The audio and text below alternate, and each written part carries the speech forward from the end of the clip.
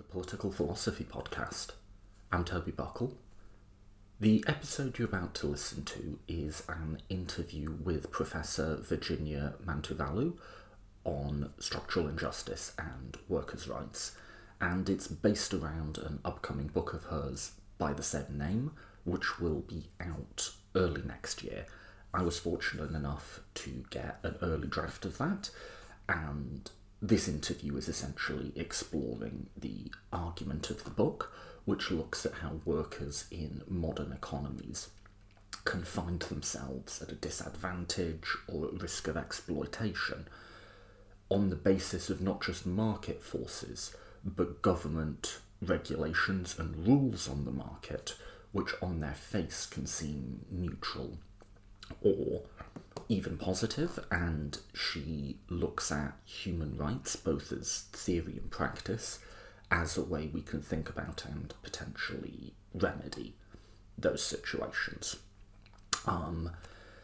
Virginia Mantuvalu is Professor of Human Rights and Labour Law at University College London. She's also a member of the editorial committee of the Modern Law Services Review, and was previously joint editor of Current Legal Problems.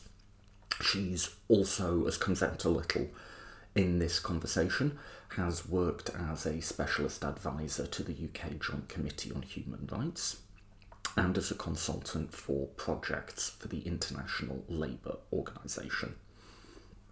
She is also on the management board of Kalyan, which is an organisation working on the rights of domestic migrant workers, on the Equal Rights Trust, and she's on the executive committee of the Institute for Employment Rights. So a really great, very, very well qualified to talk about what we're going to talk about guest, who I'm excited to bring to you. I think we set up the topics in the interview, so I'm not going to say any more than that. Let's just get straight to it. Apart from, as always, and I feel like I could say this bit, sort of see it in my brain, I say it at the beginning of every episode, but if you do enjoy these interviews or the other types of content that I put out on this channel, consider sponsoring us on Patreon. So I produce all of this content for free and advertisement free. I don't interrupt it to do a product sponsorship or play an ad or anything like that. The trade-off for that is, at the beginning of every episode, I nag you all to sponsor me. So if you have watched a few of these, if it's something you regularly or semi-regularly listen to and enjoy, please do consider sponsoring it. And you can do that really at whatever level you like. There's sort of no minimum, no maximum. I've been suggesting $2 or £2, they're pretty much the same thing now, an episode. So sort of the price of a cup of coffee, essentially. So if this episode is as stimulating and invigorating as a coffee, consider giving it the same sort of monetary compensation. Find out how to do that at patreon.com/political philosophy podcast, patreon.com/political philosophy podcast. Everything else, all the episodes, links, ways to follow on the website, politicalphilosophypodcast.com. Big thank you, as always, to everyone who does sponsor the show. You're terrific. You're making it possible. And if you want to support the show but aren't able to financially, then sharing episodes on your own social media or recommending to friends is also something that's really great and really appreciated. That's my plug for support. Let's get straight to it. This is Structural Injustice and Workers' Rights.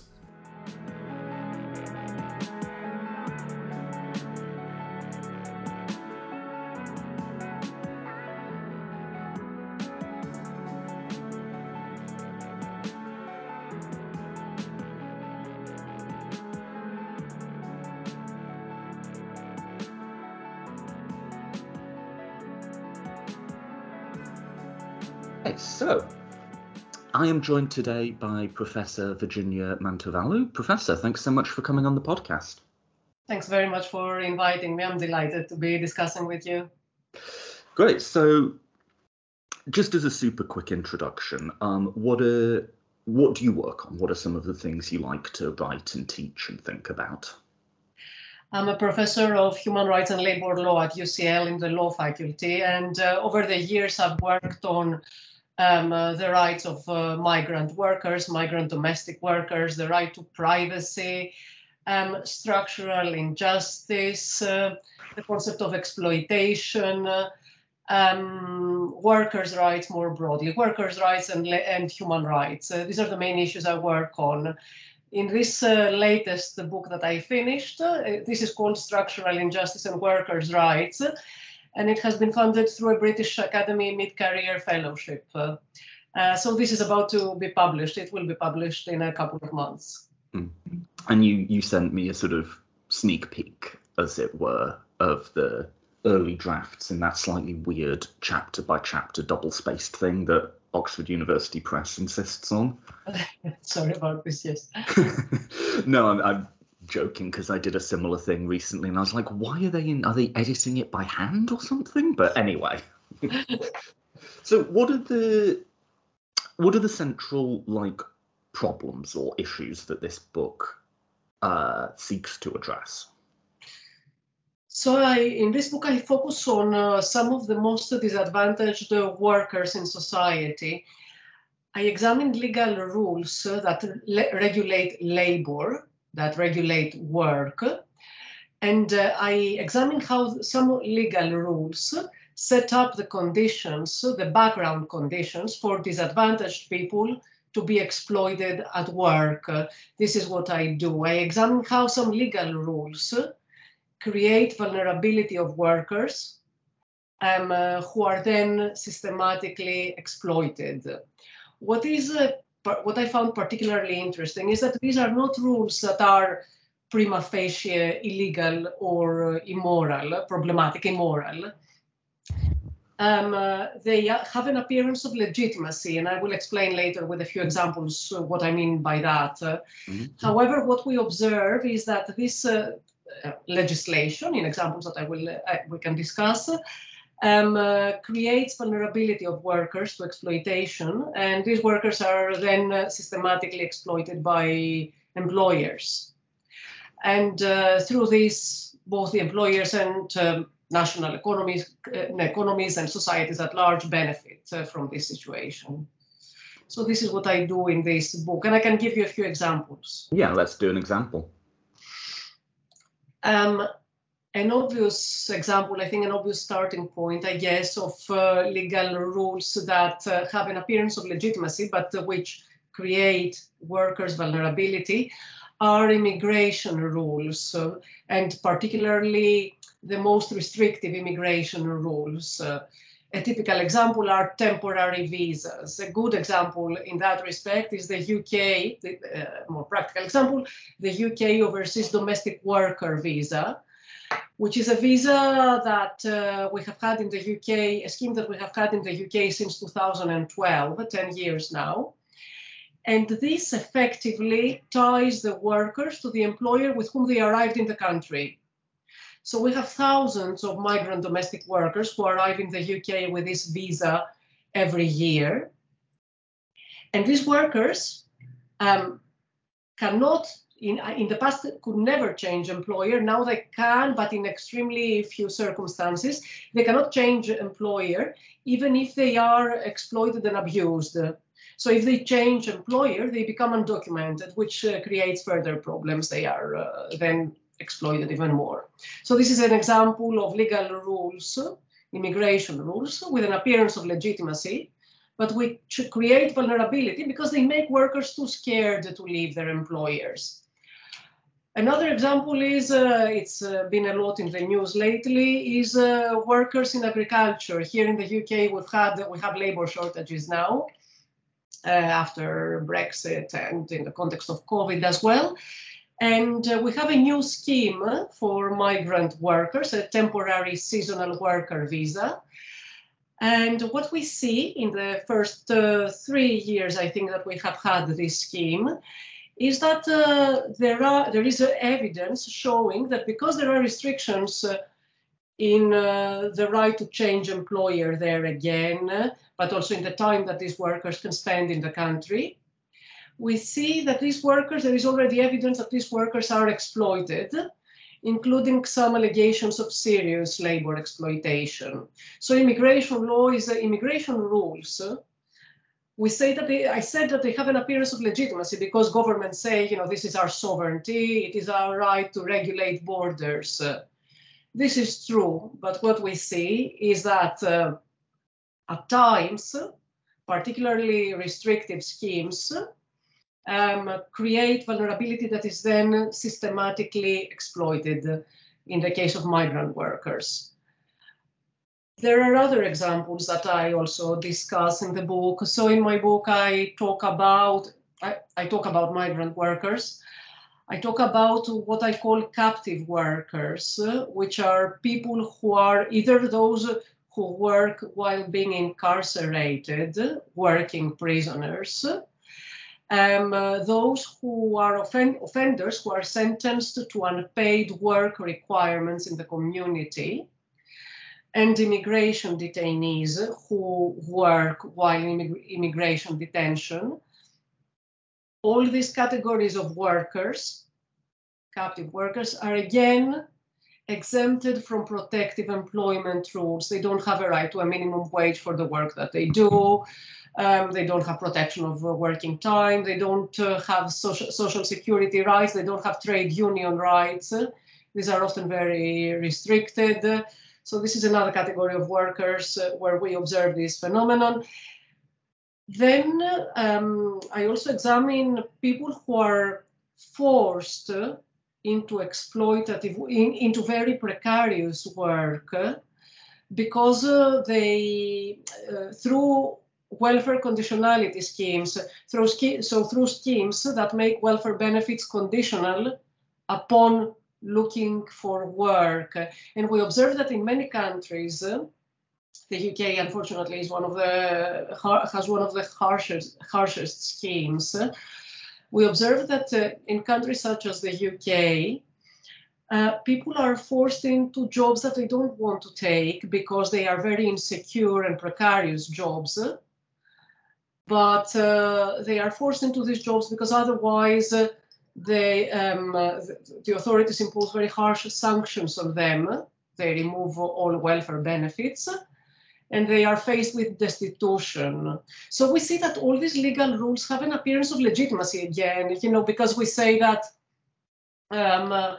people should be looking for work. Work is good for them. Work is the best way out of poverty, says say governments typically, and many of us will agree with that. But then when we have such very strict and punitive schemes with such harsh sanctions that push people into very bad jobs, we should start questioning very, very closely, scrutinizing very, very closely the supposed legitimacy of these rules. These are some of the examples that I discuss in this book, and there are others. Yeah, one that occurs to me is in the US case, unemployment benefits. You lose them if you refuse to accept a job, but you're allowed to turn down jobs based on your prior earnings. So it's something like 80% of your prior earnings. So in the US, if I earned $100,000 a year and became unemployed, I'd be allowed to turn down a job for 50. But if my last job had been for 40, I wouldn't be allowed to turn down the job for 50.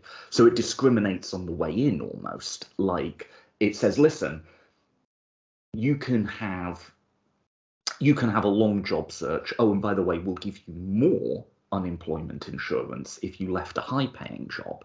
But if you're leaving a low-paying job, you'll not only get less unemployment insurance, but you'll have to accept another low-paying job if you don't want that benefit to be cut.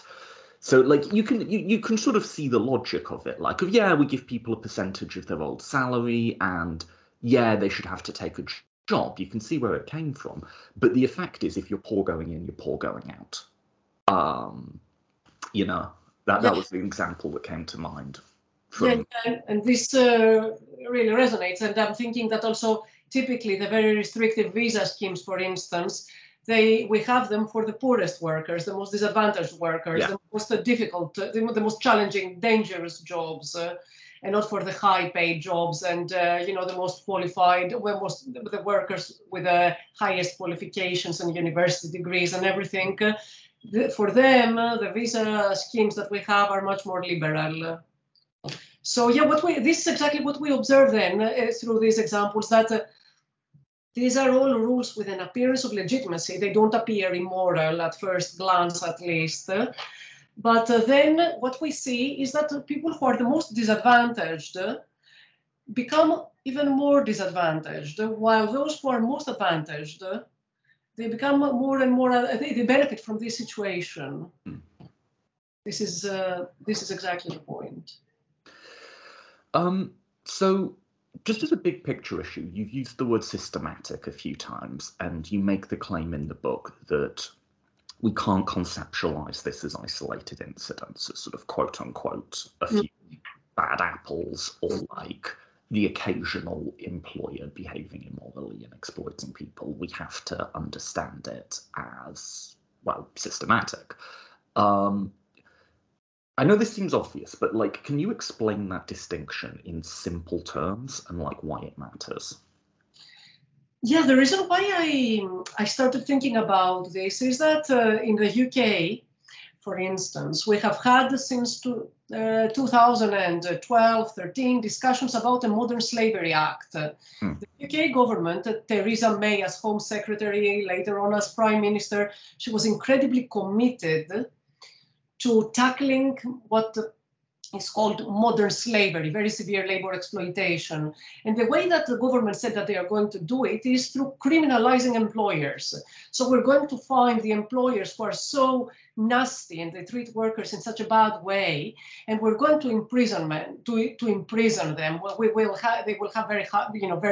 They will serve a long time in prison. We're going to impose very high fines to them, very serious fines to them, etc.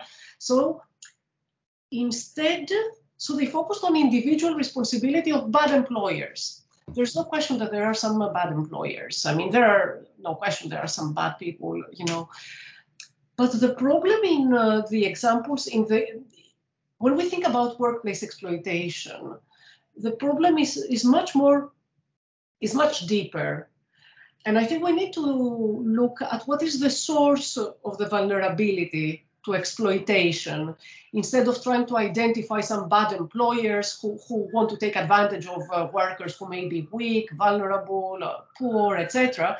It's important to understand why these workers may be weak and vulnerable and poor. So in order to do that, that's why I say it's not an issue of a few bad apples, but it's a more systematic issue. It's an issue that has to do with the source of the vulnerability to exploitation. And in this, there are other sources of structural injustice. There are other sources of structural injustice. There's no question about that. But in this specific project, I decided to look at concrete, identifiable legal rules that create systematic disadvantage, that create systematic vulnerability of workers, of which employers take advantage. So we may criminalize some individual employers who are very bad. Yes, that's okay. But it's distracting to only do that. What we should be doing is changing the laws, changing the legislation, changing the legal rules that set up the background conditions for workers to be exploited. During the discussions of the Modern Slavery Act in the UK, I was struck because a lot of people that gave evidence including myself, to parliamentary committees looking at the legislation that was going to be enacted, we said, look, the problem is not only the individual employers. You have to change the UK overseas domestic worker visa, because this is the reason why migrant domestic workers, for instance, are so vulnerable and are systematically exploited. We said this in Parliament and in writing, orally and everything, but we were ignored. This is why I say that we should be looking at the underground and at the underlying conditions and that create vulnerability to exploitation rather than just some bad employers. Yeah, I mean, I have a lot to say on the UK immigration system and how that's set up, but maybe we'll return to that. Just to keep developing the argument, though. So in understanding sort of systematic exploitation or systematic disadvantage, you use a framework from Young, Iris Young. Could you explain that in sort of simple terms and like why you found it useful for thinking about the problem? Yeah. The concept of structural injustice has been developed by several scholars over the years, several leading scholars. I liked Young's account very much. I found it thought-provoking and inspiring. And I think the best way to explain what Young says is by looking at the example of, by talking about a story that Young developed, and it's a very well-known story by now, the story of Sandy.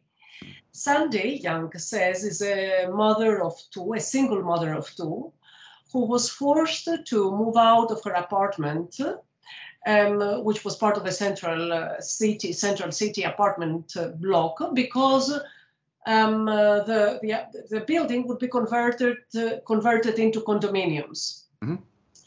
So the building was very old, and she had a long commute to work as a sales clerk. She decided then to look for a different apartment, somewhere closer to work. But she realized that it was very expensive to move in that area. Mm-hmm. She spent some money in order to buy a car. She also applied for state support, but she said she had to wait for 2 years to get any state support. She finally found a small apartment that was a 45 minutes drive from work, not very close to work. Her children would have to share a bedroom, and she would have to sleep in the living room. She found a very, very small apartment. The apartment didn't have a washer or a dryer, or there was no playground nearby, but Sandy had no other option, and she had to take this apartment. However, she needed a deposit of 3 months' rent in order to take the apartment, and that was a standard landlord policy. But she could not afford it because she had paid for the car that she bought. So Sandy, this fictional person that Young is talking about, found herself faced with the prospect of homelessness. What Young wants to do through this story is that she wants to show that there are people who are faced with housing insecurity, serious poverty, but the blame for this injustice cannot be placed on one person. It's not, no one in Sandy's story treated her badly, immorally, or illegally, Young says. Everyone, her landlord was even nice to her and tried to help her somehow. So there's no single individual and no single legal rule, Young says, that led Sandy to find herself in this situation. She was generally treated with decency by everyone with whom she interacted in the context of this story. So Young says that it is hard to find causal responsibility here for the situation in which Sandy finds herself. So, but the reason why Young uses this story is because she wants to shift our attention, people's attention, away from individual responsibility. She says nobody has background responsibility for the situation where Sandy is found. Nobody has background responsibility. No state authorities, no individuals, nobody treated her unfairly. they all did what people normally do. They even treated her nicely at times. However, she says that everyone, all of us, benefit from this situation. So there are people like Sandy who are systematically disadvantaged. There are many others who systematically benefit from this situation. And what she wants to show, what Young wants to show through this, is that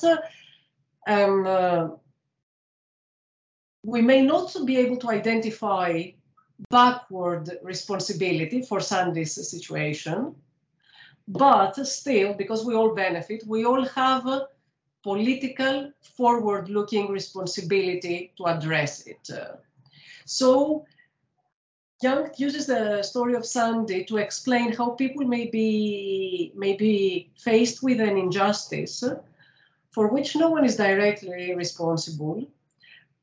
But because we all benefit from this situation, we all have a forward-looking responsibility, and we should all take steps to address this injustice.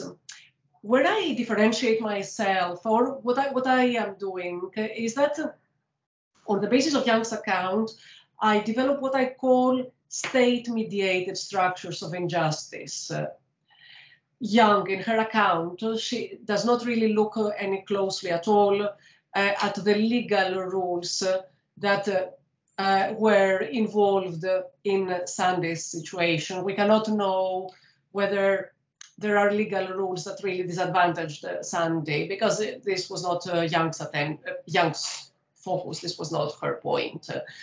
But what I am doing through a couple of different stories that I invoke, that I develop in this book, is that I try to identify legal rules, concrete legislation that make people like Sandy, who find themselves in serious poverty, in serious labor exploitation, and try to see whether we may be able to find backward-looking responsibility, not of any individual, but of the legal rules, whether the state then is responsible for this situation of structural injustice. This is why I call it state-mediated, because of the legal rules that are enacted and that they create vulnerability to workers who are then subject to exploitation.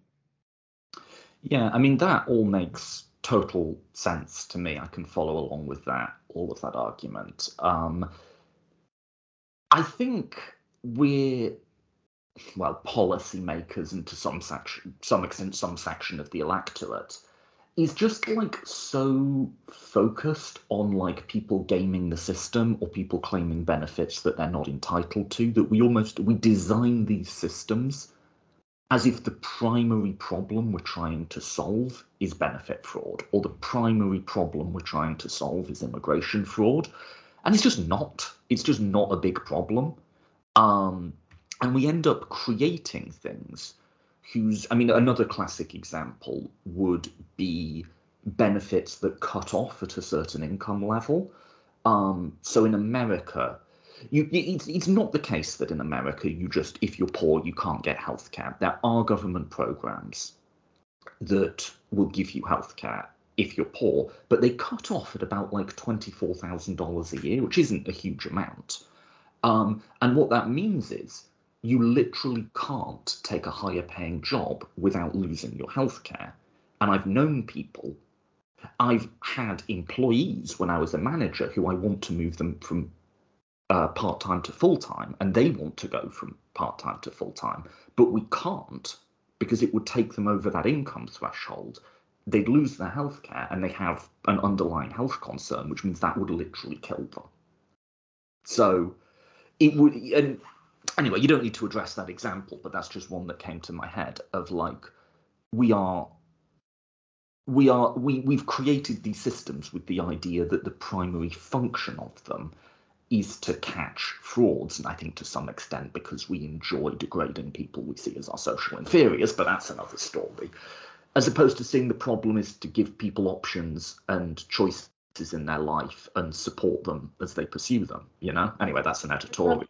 I agree, and the example that you gave from the US, we have a similar thing in UK, in what we call the universal credit system that we have here. I think there is a threshold. There are people who work 16 hours, and if they work, I think this is the number, if they work up to 16 hours, they're entitled to some additional benefits. If they work 17 hours, they're not entitled to the benefits anymore. And even though there are people who want to work 17, 18, 19 hours, they don't do this.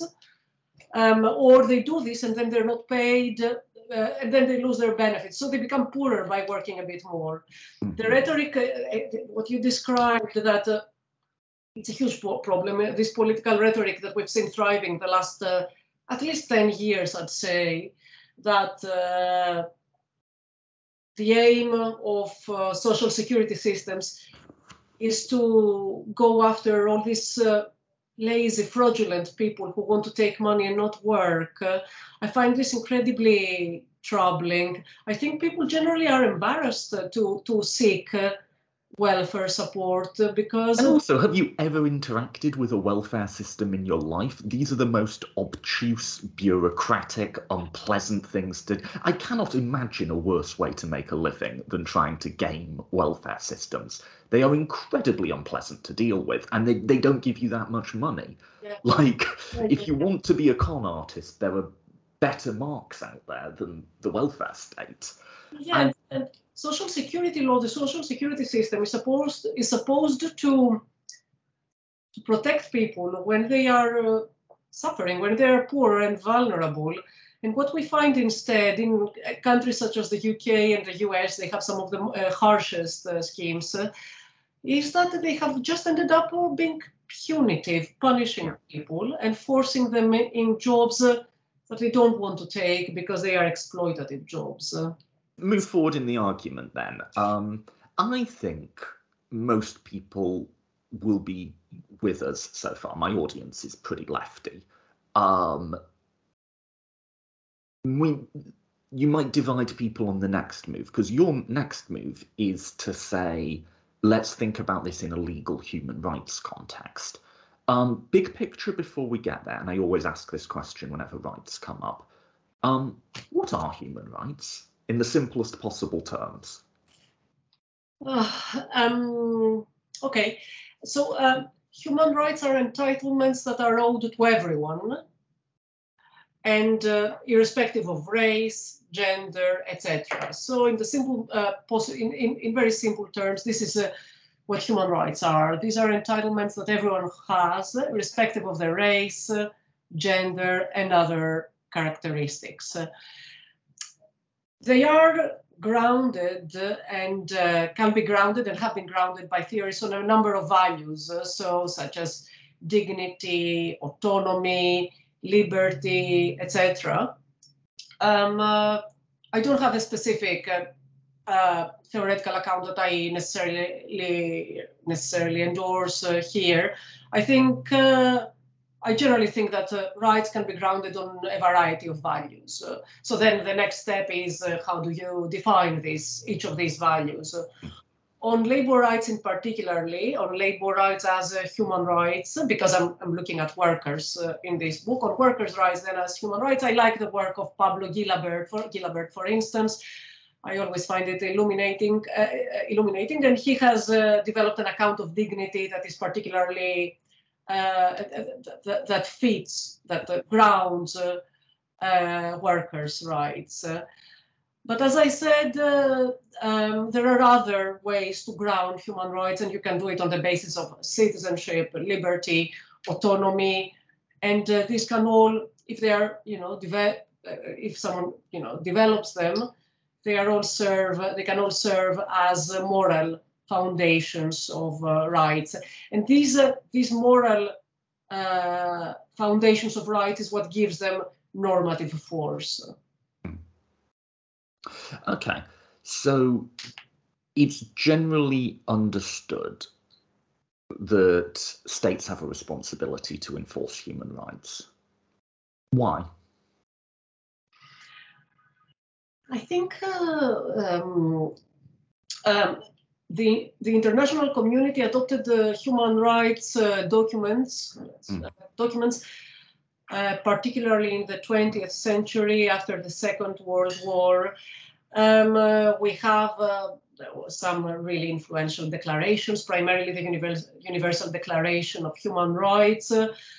And we have other documents, treaties that follow the Universal Declaration that contain more concrete instantiations of human rights. We have the International Covenant of Civil and Political Rights of the United Nations, the International Covenant on Economic, Social and Cultural Rights, the European Convention on Human Rights and the European Social Charter regionally in Europe, the American Convention and the American Protocol on Economic and Social Rights, the African Charter of Human Rights. So in the second part of the 20th century, we started seeing a lot of human rights documents being developed and adopted at the international level through the United Nations and the regional level.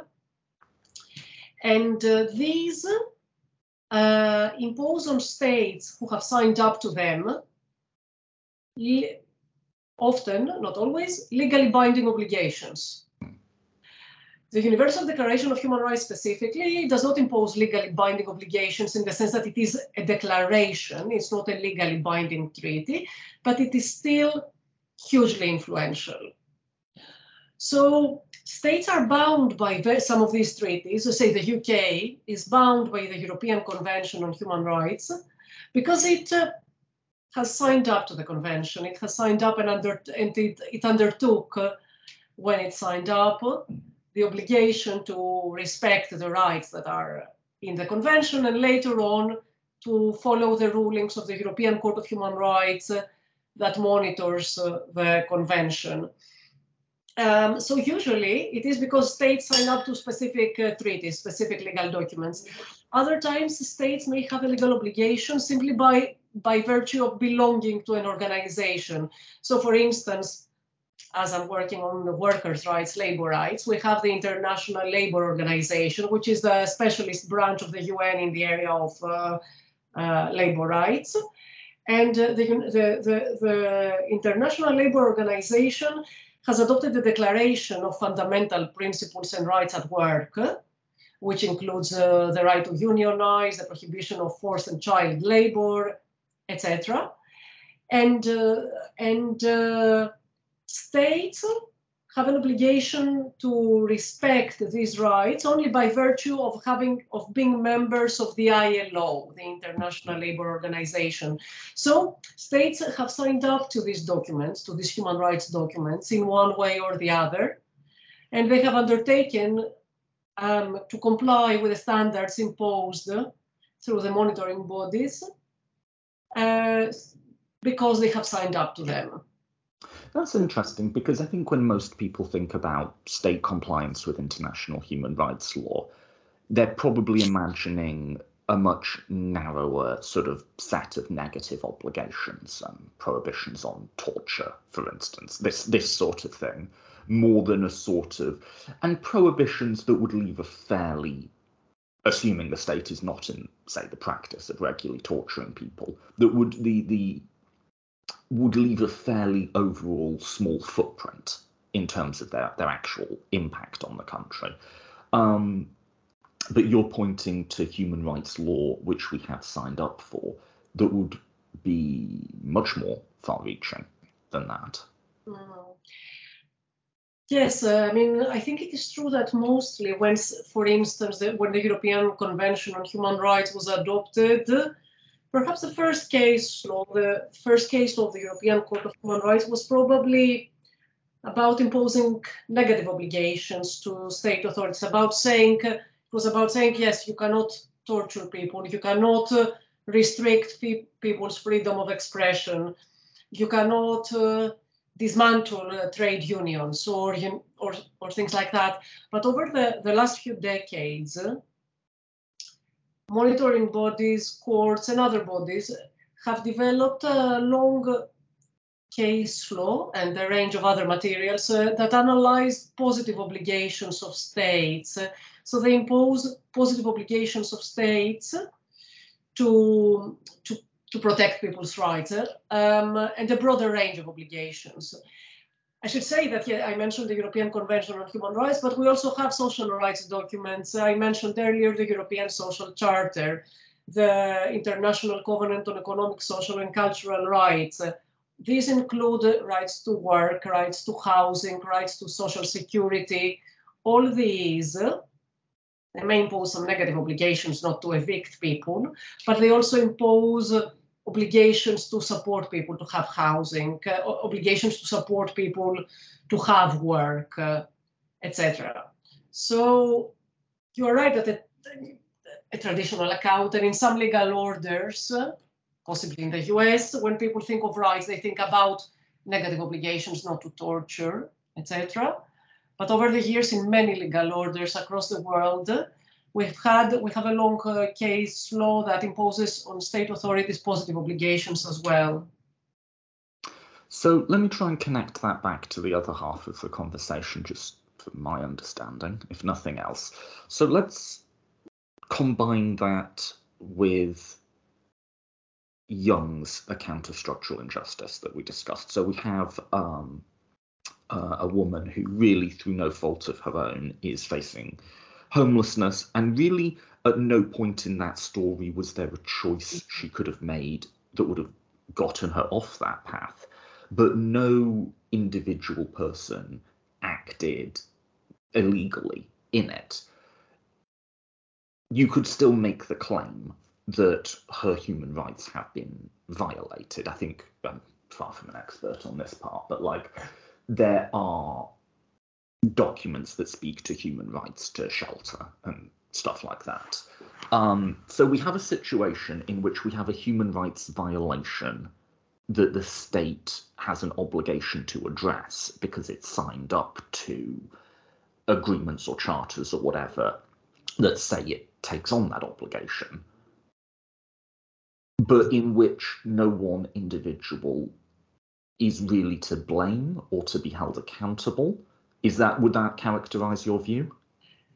I will explain a little bit more, yes, because earlier I said that in Young's story, in the story of Sandy, we don't really know what are the legal rules that led to her situation, because Young does not explain, it's not her focus to talk about the legal rules that led Sandy to homelessness. By using other stories and the examples that I mentioned earlier, migrant workers, captive workers, workers forced into precarious work through welfare conditionality schemes, and other precarious workers, what I do in the book is that I talk about specific laws. So, for instance,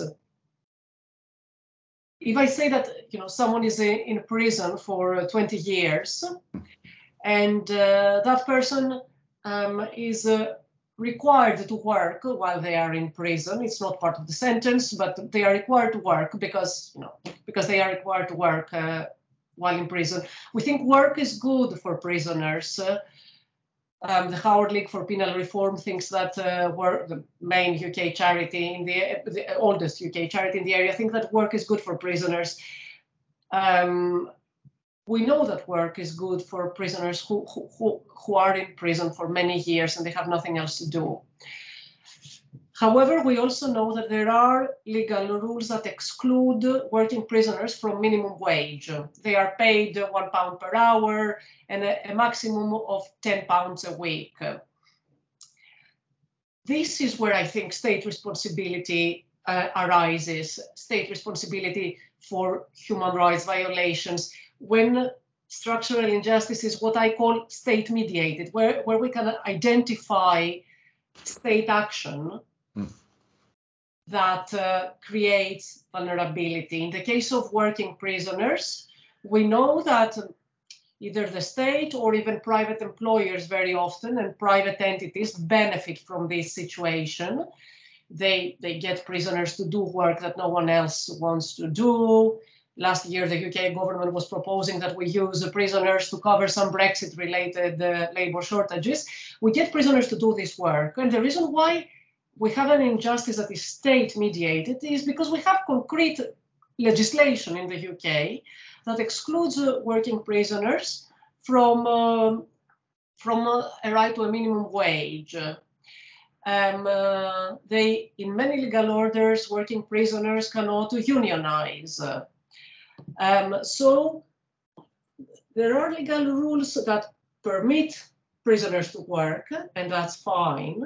But then again, and that's good, also positive for prisoners, but then again, we have legal rules that exclude them from a lot of labor law protections. And this is where I think we can say clearly that state responsibility can arise for possible human rights violations when you have people required to work, but being unpaid or very badly paid for the work that they do. And this is not only for working prisoners, but also, as I said earlier, immigration detainees and others.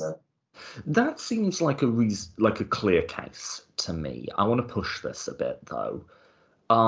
What about cases like we discussed, where there's like a cutoff point to a particular payment or form of support or something, and say it's quite serious, like if you go above a certain point, you lose your healthcare or some other significant form of support that you need. And let's just say that in Sandy's case, one of the things that's making her situation bad is that she's at some cutoff point like that, just say. Would that count as a state-mediated injustice? Could we impose a positive obligation on the state there? Because I think the prisoner one's more of a slam dunk, like that's clear. You know, you're holding these people. There's certain minimum standards of how you treat them. What about if it's more like a rule that the government has imposed is perhaps completely unintentionally contributing to people not having choices and staying in poverty? Yeah, no, these are all great questions, and you make me think a lot. Thank you. First of all, human rights law, as the reason why we started talking about human rights law is because in this book that I finished, in the last couple of chapters, I try to consider whether and the extent to which we can use human rights law to impose responsibilities on the state, to identify. Yeah, so just to clarify, that's my question, is in the scenario I outlined, can we leverage, either as a moral claim or a concrete legal one, can we leverage human rights? Is there a human rights claim in that situation, or is it more a claim merely about the efficacy of that government program? Sorry, go on. Yeah, definitely. I think that in certain cases that are, I think that even with instances of welfare, in examples of welfare conditionality, I am sure that we can identify cases that are so clearly, and where people have been treated so clearly and fairly, that they can bring claims of human rights violations and they can succeed. We have a relatively recent case of the German Constitutional Court, where the Constitutional Court of the Constitutional Court of Germany found that certain German welfare conditionality rules were so harsh that they violated the right to dignity and other rights in the German Constitution. You are right that not all welfare claimants, welfare support claimants, even if they're treated unfairly, not all of them can succeed in challenging their treatment through human rights law. There's no question that human rights law cannot address all instances of structural injustice. We can say that the treatment of some welfare claimant is unjust, but still we may know that there's no reason that they can succeed in court in challenging their treatment. And that's one reason why I think it's important to be strategic.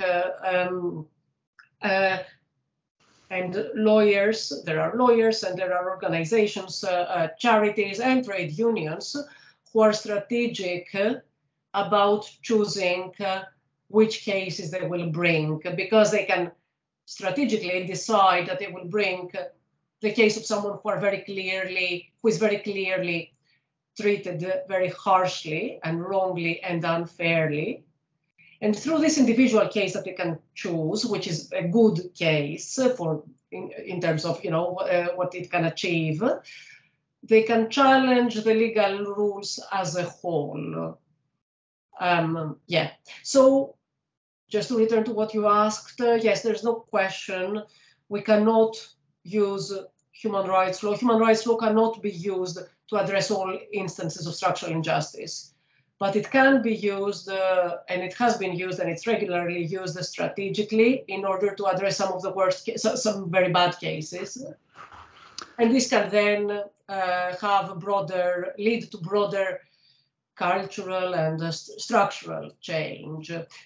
I should also add here that one of the reasons why I'm looking at human rights law is because as a lawyer in background, as a law academic in background, I wanted to see how we can use the law not just for bad things like creating vulnerability of workers, but also I wanted to see how we can try to use the law in order to help workers who are disadvantaged, who may be under-unionized, who may not be represented in politics, like migrant workers, working prisoners, and others.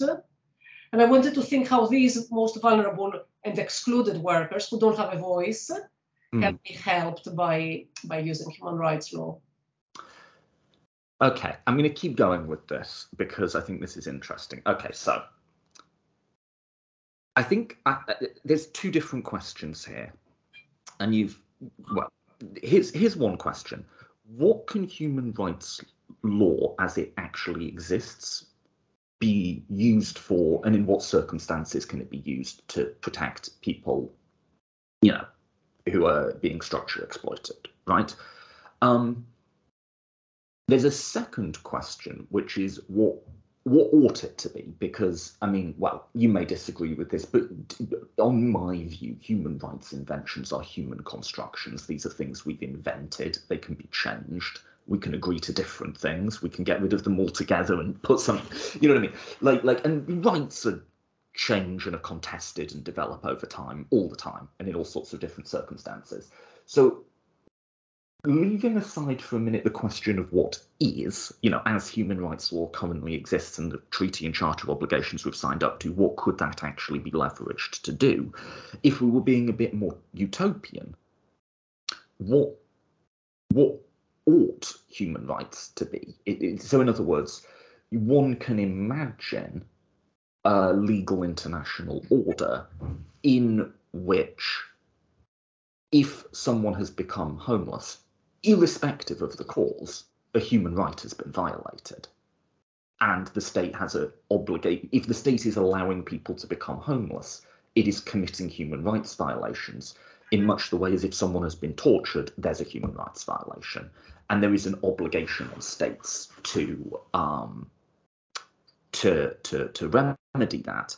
Now, I can think of all sorts of objections to that view, and maybe we'll return to that. But to make maybe the positive case, I would say, let me develop an argument. Okay, well, here we go. I would say the analogy with torture is instructive, that sleeping on the street in extreme weather, extreme heat or extreme cold, may cause physical pain every bit as bad as practices we would rightly consider torture, that say, certainly, having an untreated illness because you can't afford healthcare may cause physical pain, every bit as bad as something we would recognise as torture. And you'll say, okay, but in one case, someone is actively doing it to you. And I think when you consider all of the structural stuff, I think there's a gap, clearly, but it might not be as big as a gap as we think. This is a very long-winded question, I apologise, but should we maybe think about homelessness or extreme poverty or lack of healthcare just really more or less in the same category we would think of torture? I'm not talking what is, but what ought to be. Definitely. So you're not disagreeing with me. I thought you were disagreeing with me. We definitely should, and even courts have done this, Toby. So you mentioned homelessness and torture, and you drew a parallel between homelessness and torture. There's a case of the UK Supreme Court. It was called House of Lords when it was called House of Lords, Limbuela, Tessema, and Adam, which was about some asylum seekers from whom all social support was withdrawn at the time, early 2000, I think. And they found themselves homeless, destitute, homeless. And the UK House of Lords, the Supreme Court now, said that in that case, the withdrawal of all social support from asylum seekers, because for the reason that they did not apply for asylum as soon as they arrived in the UK, violates Article 3 of the European Convention on Human Rights, the Human Rights Act, which prohibits torture, inhuman and degrading treatment.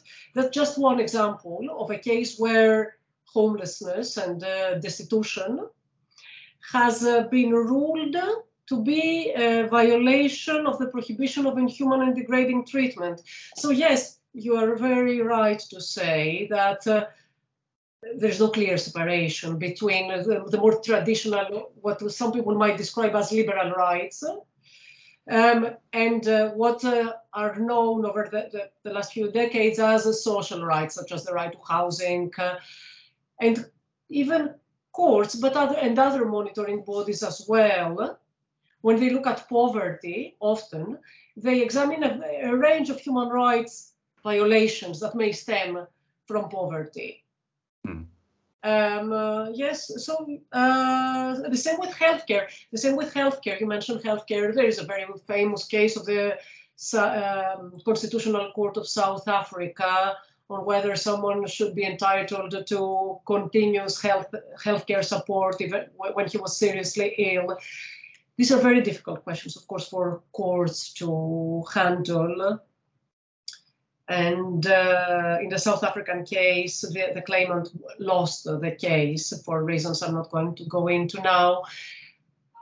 But yeah, the point is that, yeah, courts and other bodies that monitor compliance with human rights law do examine these issues. They no longer, across the world, possibly not everywhere, but in many countries and many supranational organizations, they examine issues of, say, poverty, exploitation, etc., alongside more traditional civil and political rights like the prohibition of torture, freedom of expression. And they are faced with very difficult questions. Sometimes they rule that there is a violation.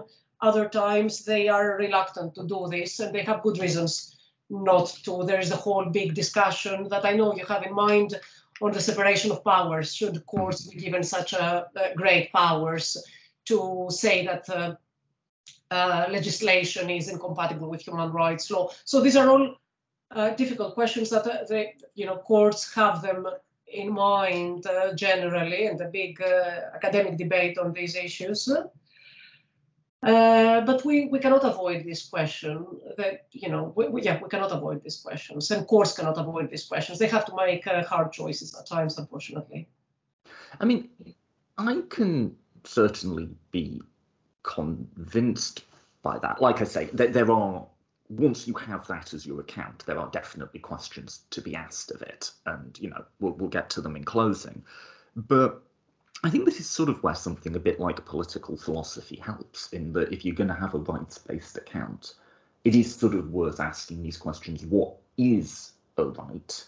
I usually don't use rights language, honestly, but when I do, I'll borrow from Cecile Fabre, who sort of describes them as like fundamental interests.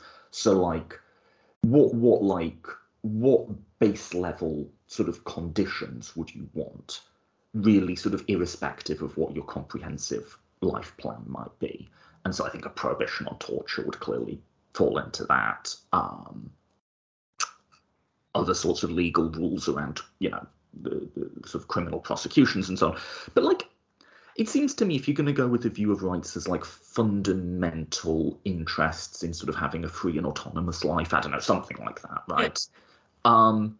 Yeah, shelter's got to be in there, surely. Right? Yeah. Like that, if a right is like something that if you don't have it, you really are like not going to be able to freely make choices and have autonomy and just sort of do whatever it is you might want to do with your life, Yeah, shelter's got to be in there, right? I would have thought. Healthcare, Yeah, contingent on scarcity, obviously, but absolutely. healthcare, you'd assume. Um, that makes sense to me. It does run.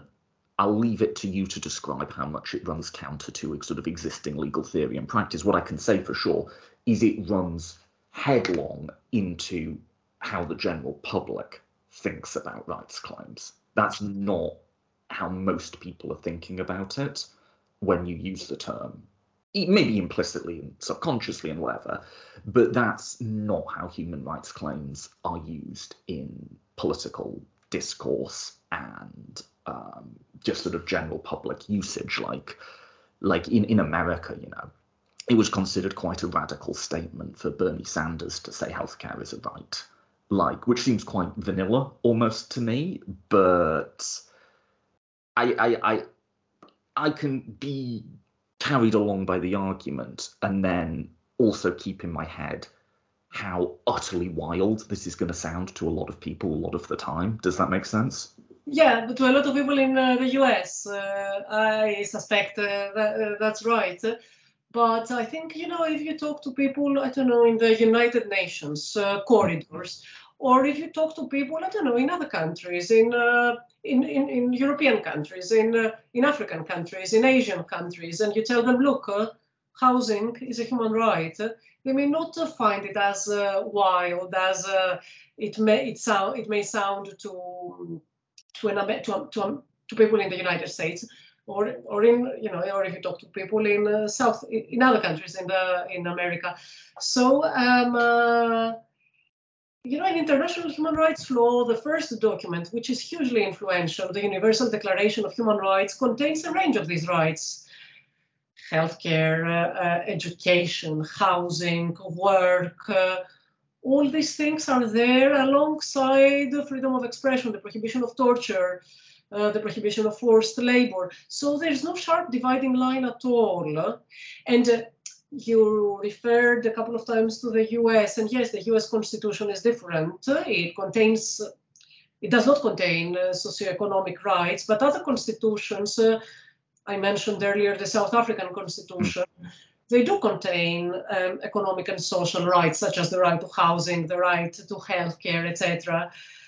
So yes, to people in the US, they're not familiar with, they may not be at all familiar with this way of presenting an argument, but elsewhere in the world, people will not find it as challenging. I think in the UK we struggle with it too. I think we may be not quite as far gone as the US, but I think we have pretty high levels of xenophobia and racism and like I said, just this Victorian moralizing attitude about the poor that can really make what to me often feel like quite obvious claims really counterintuitive to some people some of the time. And so I said I can think of challenges to this.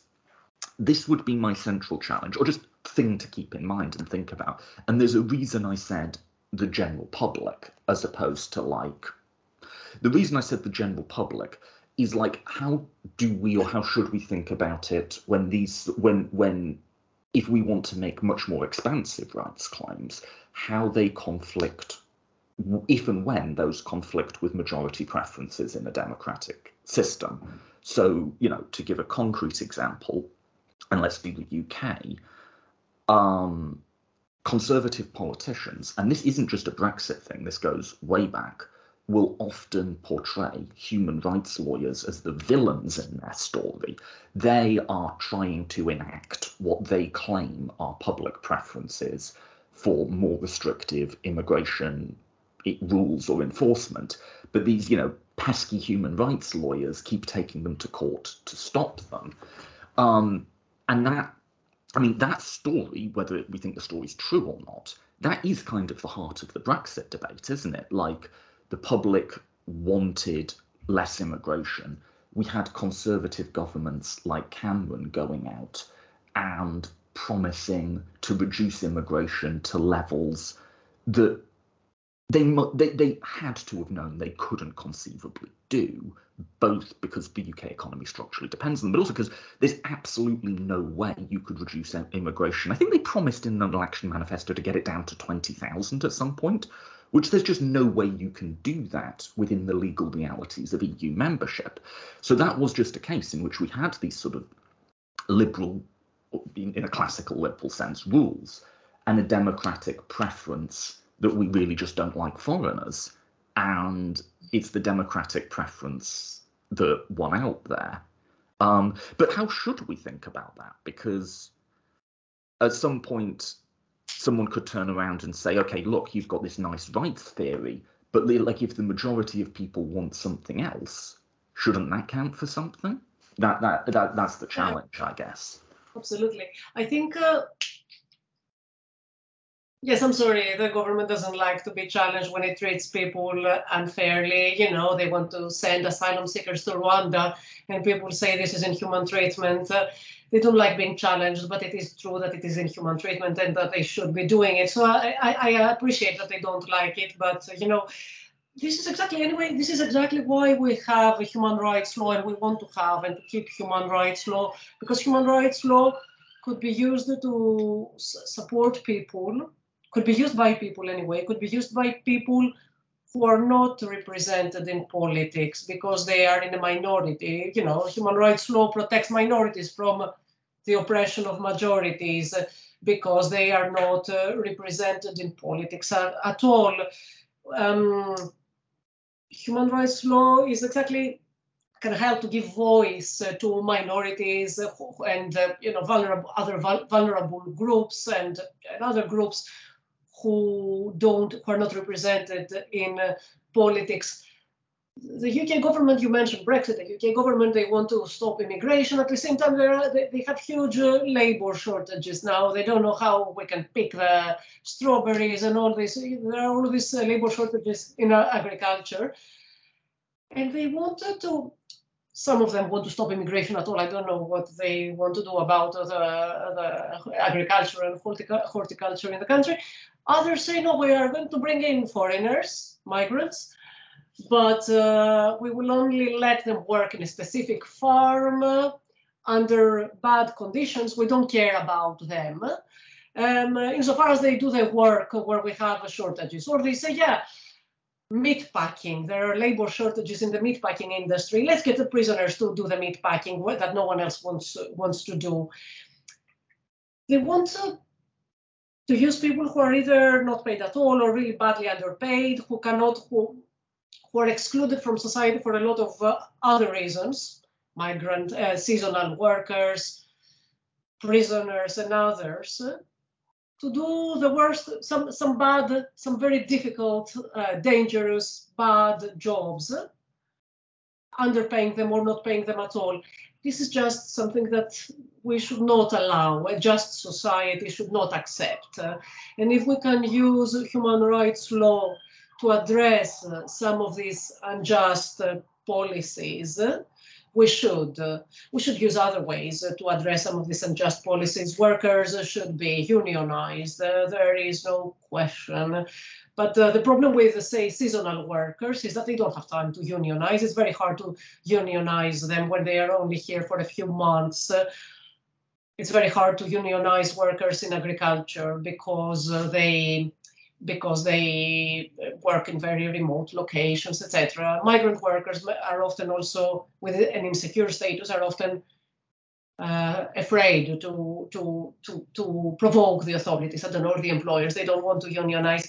So when we think that people are treated unjustly, and some of the categories of workers that I'm talking about, they are treated unjustly because they are excluded from a range of workers' rights and other human rights, then we should think how we can challenge these rules. We can challenge them by campaigning. NGOs do fantastic work in campaigning for a lot of these categories of workers that I discussed, and so do trade unions. If we can use human rights law to challenge rules that are unjust and that create vulnerability to exploitation and that are connected to structures of exploitation, we should use human rights law to do that. It has been used successfully, and that's why the government don't like all the lefty, what they call lefty lawyers.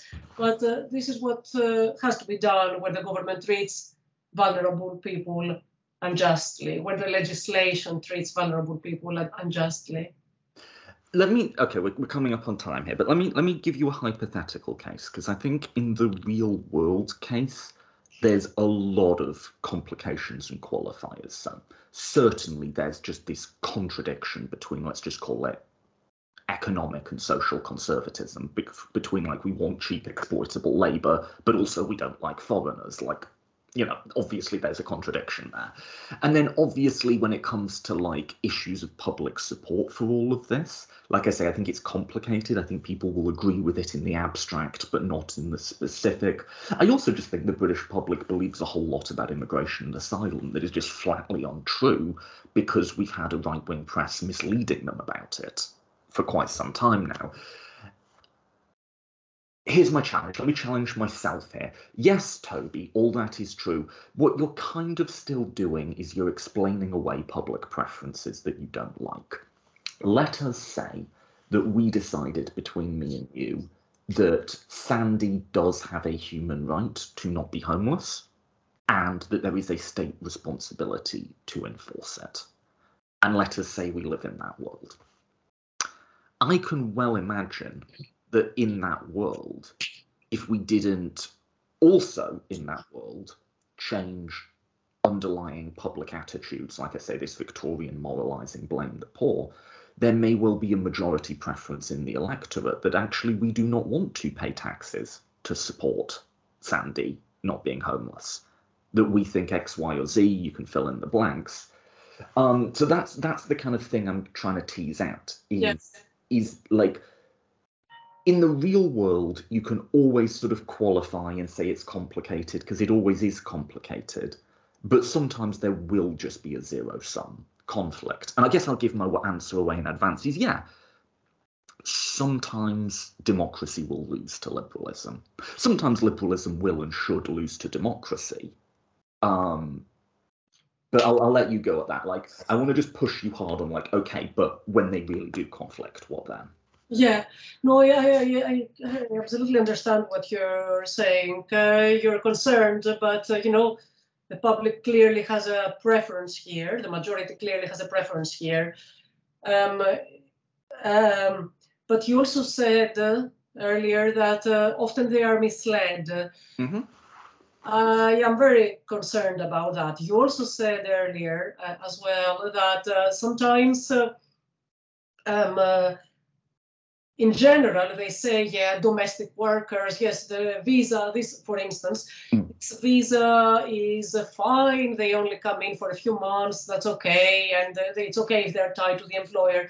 But you also said earlier that but when the public then reads stories of concrete, of real people who have, suffered very badly, who have never been paid by their employer, who are locked up in the employer's home while the employer goes shopping to fancy stores, who are ill-treated in numerous ways, and who then become undocumented. If they hear stories of people like that, or people on universal credit, people who seek social support in order to meet their basic needs, but then they're faced with a huge bureaucracy, a very punitive system that leads them to not knowing whether they can afford a bit of food or to buy heating or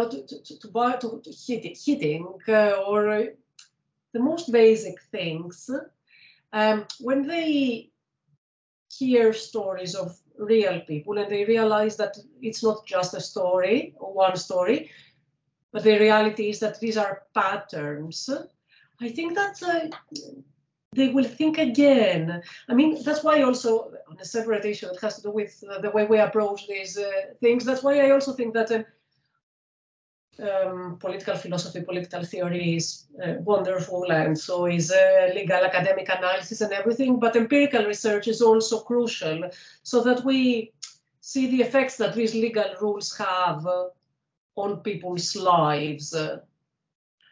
And I don't know, perhaps by bringing to light these kind of stories and the patterns that exist, that are due to our legal rules that have an appearance of legitimacy, then maybe more people will be persuaded that these rules, what we thought was our preference, was in fact unjust. So in some sense, is your answer to what happens when liberalism and democracy clash is liberalism has to do the work of convincing people, like pointing out where they've been misled, bringing attention to particular stories. Like we have to, if there's a public preference the other way and we think that preference is wrong, we have to do the work of like making that case. Is that a fair summary? We as say academics, for instance, doing research in these areas, we definitely have a duty to do that, try to reach out to the public, to, and explain the story. Not only, journalists have a duty to do that, to explain to the public who don't have enough, people don't have enough time to research everything. We have a duty, I guess, those of us who want to anyway, we have a duty to explain these things to people and bring them to light and make and engage with the public, share our expertise in order to help them, in order to see where some of the policies that, the democratically elected legislature and the government enact. So, yes. Yeah, and I mean, to be fair, in my counterexample, I'm assuming a government with a clear democratic mandate to pursue its policies, which is perhaps not 100% the case at the moment. Well, right now in the UK, it's quite a challenging time in terms of democratic politics. So, yeah. That's another story. All right, let's wrap it there. Yeah, thank you so much for coming on. Are there any anything in closing you want to touch on that you feel we missed? I don't think so. We discussed a lot of issues. It was a really interesting discussion. Thanks very much. And I really enjoyed discussing and being challenged and being asked questions. Thank you very much. No, thank you for coming on. Tell our listeners where should they go. The book won't be out for a bit yet, but if they want to follow you, where should they go? You're on Twitter, aren't you? Yeah, I'm on Twitter. I'm sure I shouldn't be but anyway, yes, I'm on Twitter. But the book will be out by Oxford University Press in February 2023. Okay. And so if anyone wants to access it, this is how they can access it. Cool. Thanks again for coming on. Thanks very much, Toby.